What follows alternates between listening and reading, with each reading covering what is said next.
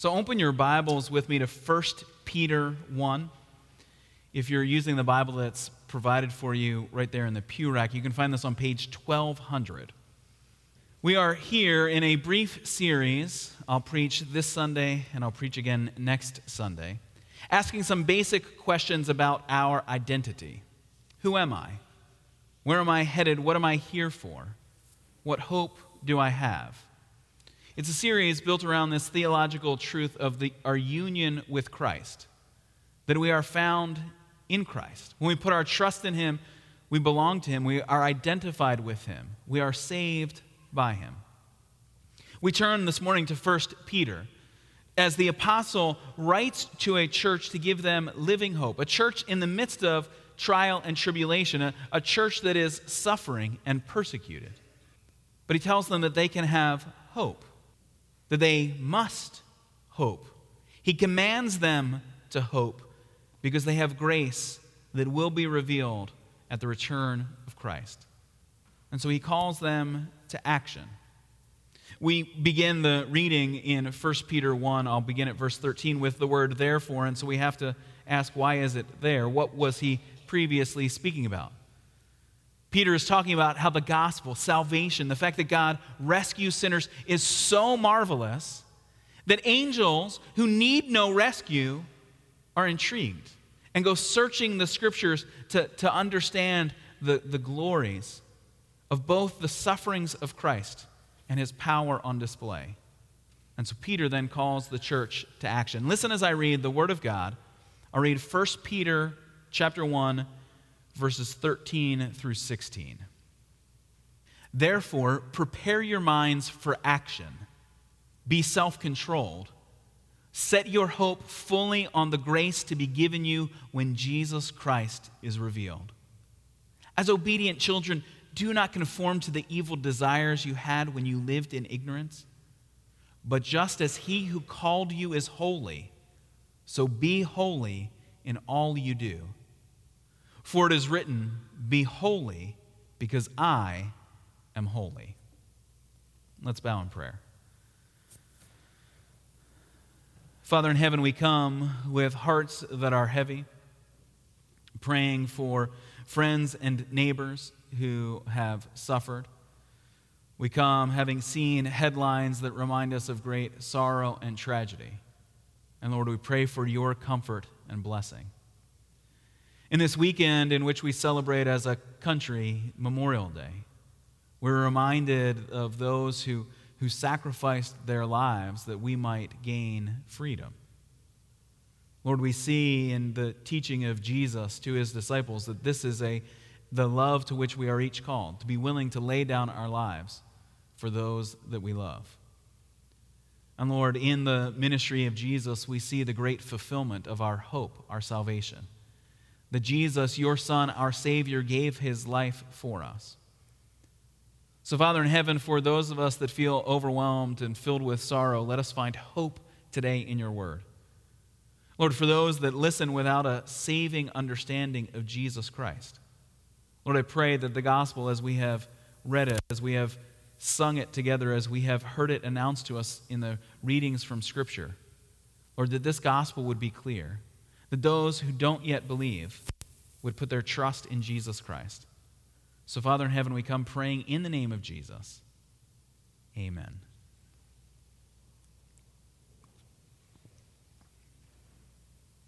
Where do we even begin? In a week filled with horrific headlines, where should we start? We are overwhelmed by violence against innocent children in their school classrooms, on the streets of our nearby cities. We see aggression on the world stage as a sovereign nation is bombed and its civilians slaughtered, with terrorist insurgency around the world. We read this week of investigations and reports of sexual abuse in our churches. We feel overwhelmed. Where do we even begin to hope for change? In these kinds of circumstances, our ignorance is often exposed. What should I even do to start? I fear throwing my energies into failed solutions. But when we feel helpless, we often end up in either apathy or anger. We throw up our hands in apathy and say, I can't change anything. Or we clench our fists in anger and say nothing ever changes. We can fail to act because the problems seem too big. And so we do nothing. And nothing happens. Unsurprisingly, I won't attempt to solve all of the problems of your week with one sermon.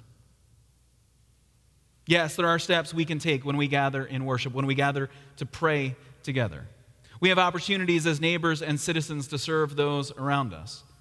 There are policies that we must implement in church to expose abuse and to serve those who have been harmed. Admittedly, my goal this morning is smaller than global transformation. Well, maybe it's not. Maybe it's not any smaller than that. The same inaction, the ignorance that plagues us on the larger scale still lurks in our private lives as well. If we held up a mirror to our lives, if we attempted to write headlines to describe what was happening in our own lives, we would quickly feel overwhelmed by our personal lives, our relationships. We might feel stuck, feel crushed spiritually. And so we end up doing nothing. We are ignorant to our own failures, so we fail to act. The Apostle Peter is writing to a church that lives within an empire, an evil empire. Lives in a world where everything seems to point away from the purposes of God. He writes to a church that knows what it is to suffer because of the gospel. And yet he calls believers to be prepared for action. He calls believers to be hopeful. He demands that we as believers pursue holiness. And so we won't solve every problem today, but maybe we can start with ourselves and see where our hope really lies. Because Peter expects action. He expects believers to act. Look back at verse 13. He says, "Therefore, prepare your minds for action." Prepare yourself, get ready, change the way you're thinking, be prepared for action. Now, this doctrine of our union with Christ, that we have been united to Christ, it can feel like a passive doctrine, the kind of thing where we do nothing. Because what is expected of us in the gospel? That we throw ourselves upon the mercy of Christ. That we abide in Christ. That we remain in the vine. That we dwell with Christ. It might sound like we could summarize the doctrine by saying, let go and let God. Let go and just let God take care of it. Now, of course, there are times in our lives that we are commanded to let go. To let go of the anger which controls our hearts. To let go of our sin and our resentment. To let go of the sin which marked our lives in the past. Of course, there are times that we are told to let go. But there's a danger if we were to summarize the doctrine of Christ by saying, just let go and let God. It's just put your feet up and just float along through life. Because that misunderstands what's happening here. Yes, our first response when you come to trust in Christ is to throw yourself upon the mercy, to fall into the arms of Jesus, to abide with him, to dwell with him. But Peter says, therefore, prepare your minds for action. You're to be ready. Now, my dad, when he was trying to wrangle us as kids to get us moving, he would use his old drill sergeant voice, and he would say, stand by to prepare to get ready to move out. Because, well, he knew that, we were just kids, not soldiers. So he threw a bunch of commands that really made the action so far down the road that you weren't really going anywhere. Stand by, to prepare, to get ready, to finally move out. And it was always the same phrase, stand by, to prepare, to get ready to move out, such that we as kids would sort of say it with him. And it was his way of gently sort of rousing us to like, put on your shoes, get out the door, and get in the car. But I think many of us sort of live so far behind those commands, stand by, to prepare, to get ready, to move out, that we're not ready for anything. I mean, like, wait, I still have to go back up to my room and get stuff. I don't have socks on. What am I supposed to put my shoes on? I don't know where any of my stuff is. We're still completely lost that like we can't even get ourselves out to the car. But spiritually, what Peter is saying, prepare your minds for action. You are there on the starting line. We hear the on your marks, get set. You are about to hear go. You should be ready. Actually, the language that Peter uses, he says, gird your minds. Using that Old Testament language of girding up your loins or girding up your robes. Because people in the ancient Near East would have worn, both men and women, long flowing clothing to keep cool in the hot climate, which is great if you're browsing the marketplace or taking care of an easy task or lounging at a meal. But having long flowing robes, a long tunic, is trouble when you've got to move quickly. I mean, when you see me wear a pulpit robe, I can barely make it up the stairs, let alone move anywhere quickly.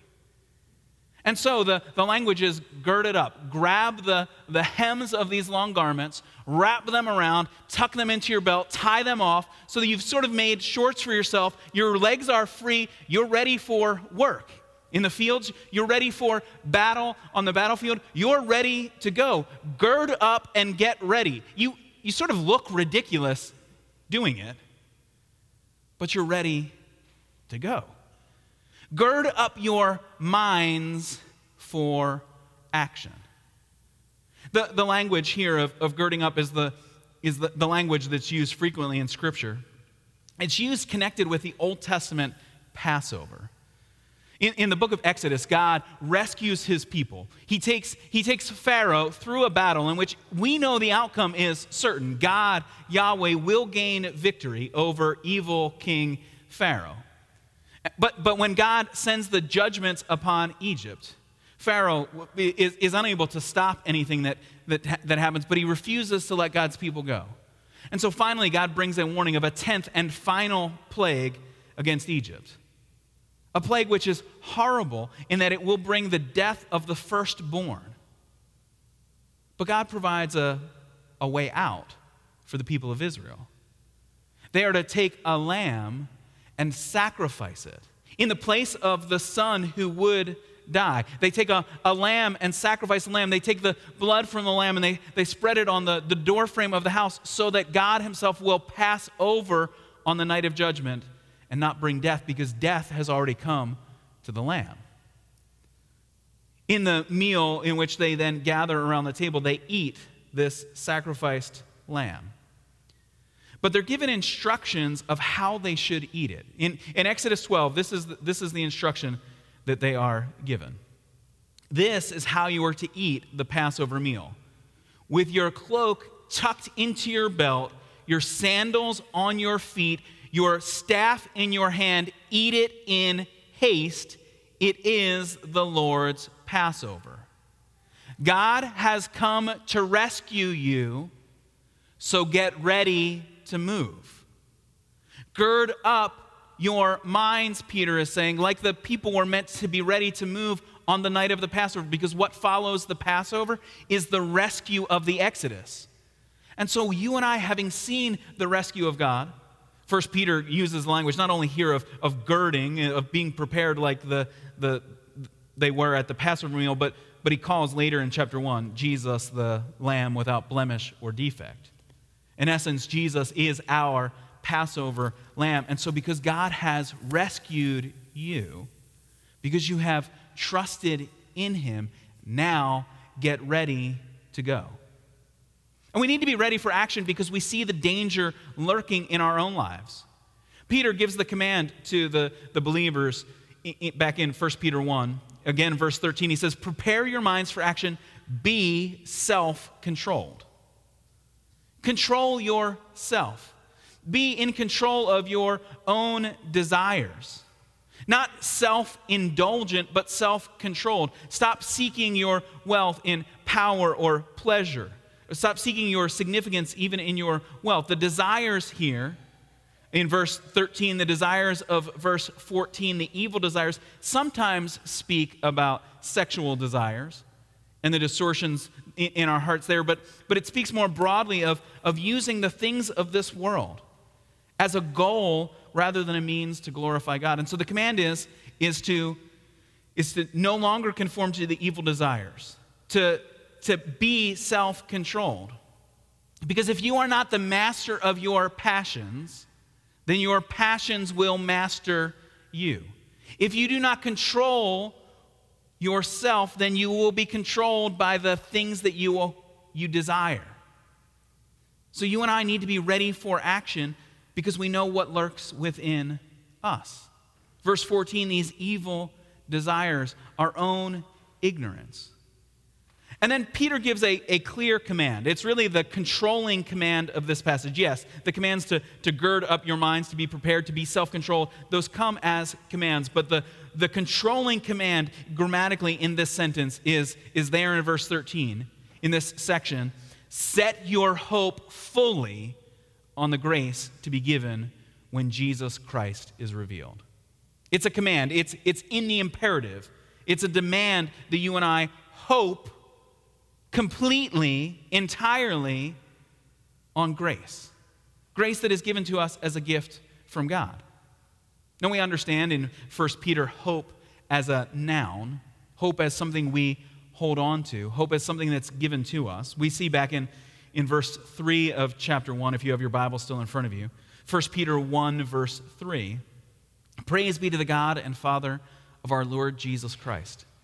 In his great mercy, he has given us new birth into a living hope through the resurrection of Jesus Christ from the dead. The chapter that we're in will again bring back hope as an object for us. We're told in verse 21 that through Christ we believe in God who raised Christ from the dead and glorified him. This is verse 21. So your faith and hope are in God. Hope is the controlling theme of the chapter. And here, what Peter does is he takes it and he uses it as a verb. He tells us hope. It's a command. It's demanded of us. Hope fully. Have total hope. One commentator says this is the imperative of hope. It's given to us as a command in its imperative form. Hope completely, totally, fully on the grace to be given you when Jesus Christ is revealed. Grace which is given to us. Grace, the undeserved favor of God. God's blessing that is given to us. And of course, in 1 Peter, as in the rest of the New Testament, grace is a present experience, a gift that we have right now when we put our trust in Jesus Christ. That we have a living hope right now, we read in verse 3. Because Jesus is the one who died, 1 Peter 1, verse 19, that it's with the precious blood of Christ, a lamb without blemish or defect, that we have been redeemed. We have grace in the present, right now, in this moment, a living hope. But the emphasis here in verse 13 is not on the hope which you have now. Where is it? Look again at verse 13. Set your hope fully on the grace to be given you when? When Jesus Christ is revealed. See, and this is why you and I, when we read the headlines, yes, we might feel overwhelmed. We might feel despair. We might feel even a righteous anger at injustice that takes place in the world at large. And part of why we feel so overwhelmed is we have news constantly from everywhere. News that comes at us so quickly, it doesn't even always get the story right. The headlines don't even tell us the truth. But here's why you and I don't become hopeless. it's not the last headline to be written. The worst news you read this week isn't the final headline to be given. Now, I can't tell you that the headlines this week won't be worse. They very well could be. Either because it moves the tragedies from thousands of miles away into our own neighborhoods. When the list of names that we read are not people we've never met, but people we know and love. Yes, this week's headlines might be even worse. But why can you and I have hope? Because we have hope. We have set our hope on the grace to be given when Jesus Christ is revealed. The big headlines you and I will get to see: Jesus returns. Jesus wins. Victory is secured because Jesus will come again in the fullness of his glory. The Son of God here in our midst, the one who understands our suffering and pain. When we pray the Lord's Prayer, it's an act of bold defiance against the kingdoms of this world because the King is coming again. We are praying for the day when the will of God is done on earth exactly as it is in heaven, because heaven and earth will be under the full and complete and total control of Jesus. When God himself will take his hand and wipe away every tear from our eyes. So you and I are without hope. We are given the command, the imperative, that we must place our hope. We must hope fully on Jesus Christ. And so that's why Peter can then say, get ready, be ready to act because you have hope that is coming, and so live holy lives right now. He doesn't tell you to just, let go and let God and see where life takes you. No, it's a command. He tells us, as obedient children, don't conform to the evil desires you had. He says, verse 15, but just as he who called you is holy, so be holy in all that you do. Verse 16 repeats the command, but with now a quotation from the Old Testament. For it is written, be holy because I am holy. The call here is to be holy in everything that we do, in every part of our lives. It's not merely holiness to sort of be set apart for God, to pursue moral purity. It's not holiness only in our religious observance. And really many religious systems, even today, that's all that's expected of you. When you show up and you go through the rituals, as long as you perform them in the right way and with the right attitude, then it doesn't matter what you do the rest of the week. Actually, that's the whole point of the religious system, is so you can do whatever you want the rest of the week, and you just come and you show up and you be holy when holiness is demanded, and we're going to limit holiness only to religious observance. But the command here comes from the book of Leviticus. The quotation of "be holy because I am holy." Your footnotes in your Bible might show you that it's actually peppered throughout Leviticus, but we see it most directly in Leviticus 19. And yes, the Old Testament gives us commands for how we are to approach God when we are going through the religious rituals. So how should you bring the lamb to the temple?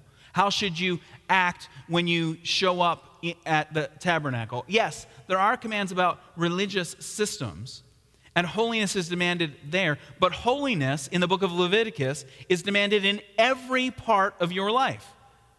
You are meant to be holy. Why? Not just to sort of create a little bit of space in your life that you can enter into a limited relationship with God. You are meant to be holy because the God who made you, who controls the universe, he himself is holy. This is what Leviticus 19 tells us. Yahweh said to Moses, "Speak to the entire assembly of Israel and say to them, 'Be holy, because I, Yahweh your God, am holy.'" We are called to be holy because God is holy. The language here in Leviticus is the language of the covenant, that God has entered into relationship. He has revealed his covenant name, Yahweh, to his people. He says, you must be holy because you're in relationship with me, or you are meant to be set apart for my purposes and my glory. And while Peter shortens the quotation, and removes the covenant name of God, he doesn't remove the relationship. Actually, he's even more explicit. Because in verse 14, he called us obedient children. You are a child of God. You are meant to be an obedient child of God. You are meant to be holy because God, your Father, is holy. One commentator actually says that little description, obedient children, well, that really could be a summary of the Christian life. That's what it is to be a true believer. You're an obedient child. Your obedience doesn't make you a child, but because you are a child, you're meant to reflect your loving Father's purposes. God lovingly entered into relationship with us. While we were still sinners, we were rescued. But because we are God's children, we are meant to be holy in everything. Not conform to our evil desires, but morally pure and upright, set apart for the Lord for His glory. It means there aren't parts of your life where you can say, oh no, on the outside I can make myself look holy, but I'm going to keep this for myself. I mean, you don't get to see it. This is mine. I do what I want here in this part of my life. No, Peter says, just as God who called you is holy, so be holy in all you do. In the classroom as you take a test. In your workplace as you give credit to your coworkers. As you report your income to the government. As you care for your neighbor. As you eat your meals. In everything you do, you are called to be holy. And this pursuit of holiness then can destroy our apathy. Where we just say, I don't even know what to do. Well, start closest to home. Start with your own heart.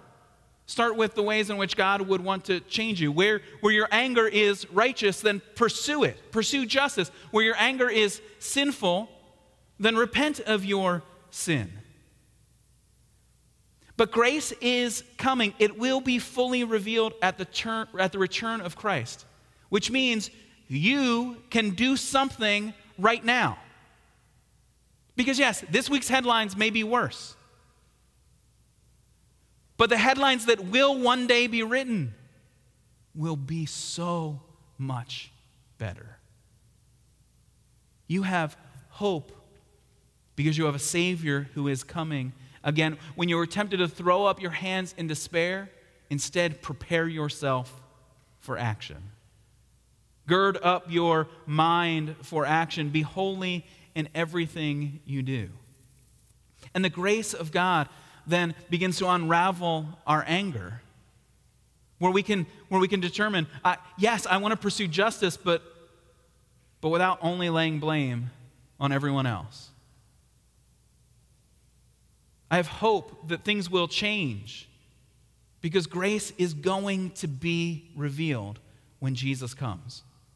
That's my hope, is that I'm placing my hope fully on the grace that will be given to me when Jesus Christ is revealed, when everything will be restored for the glory of God.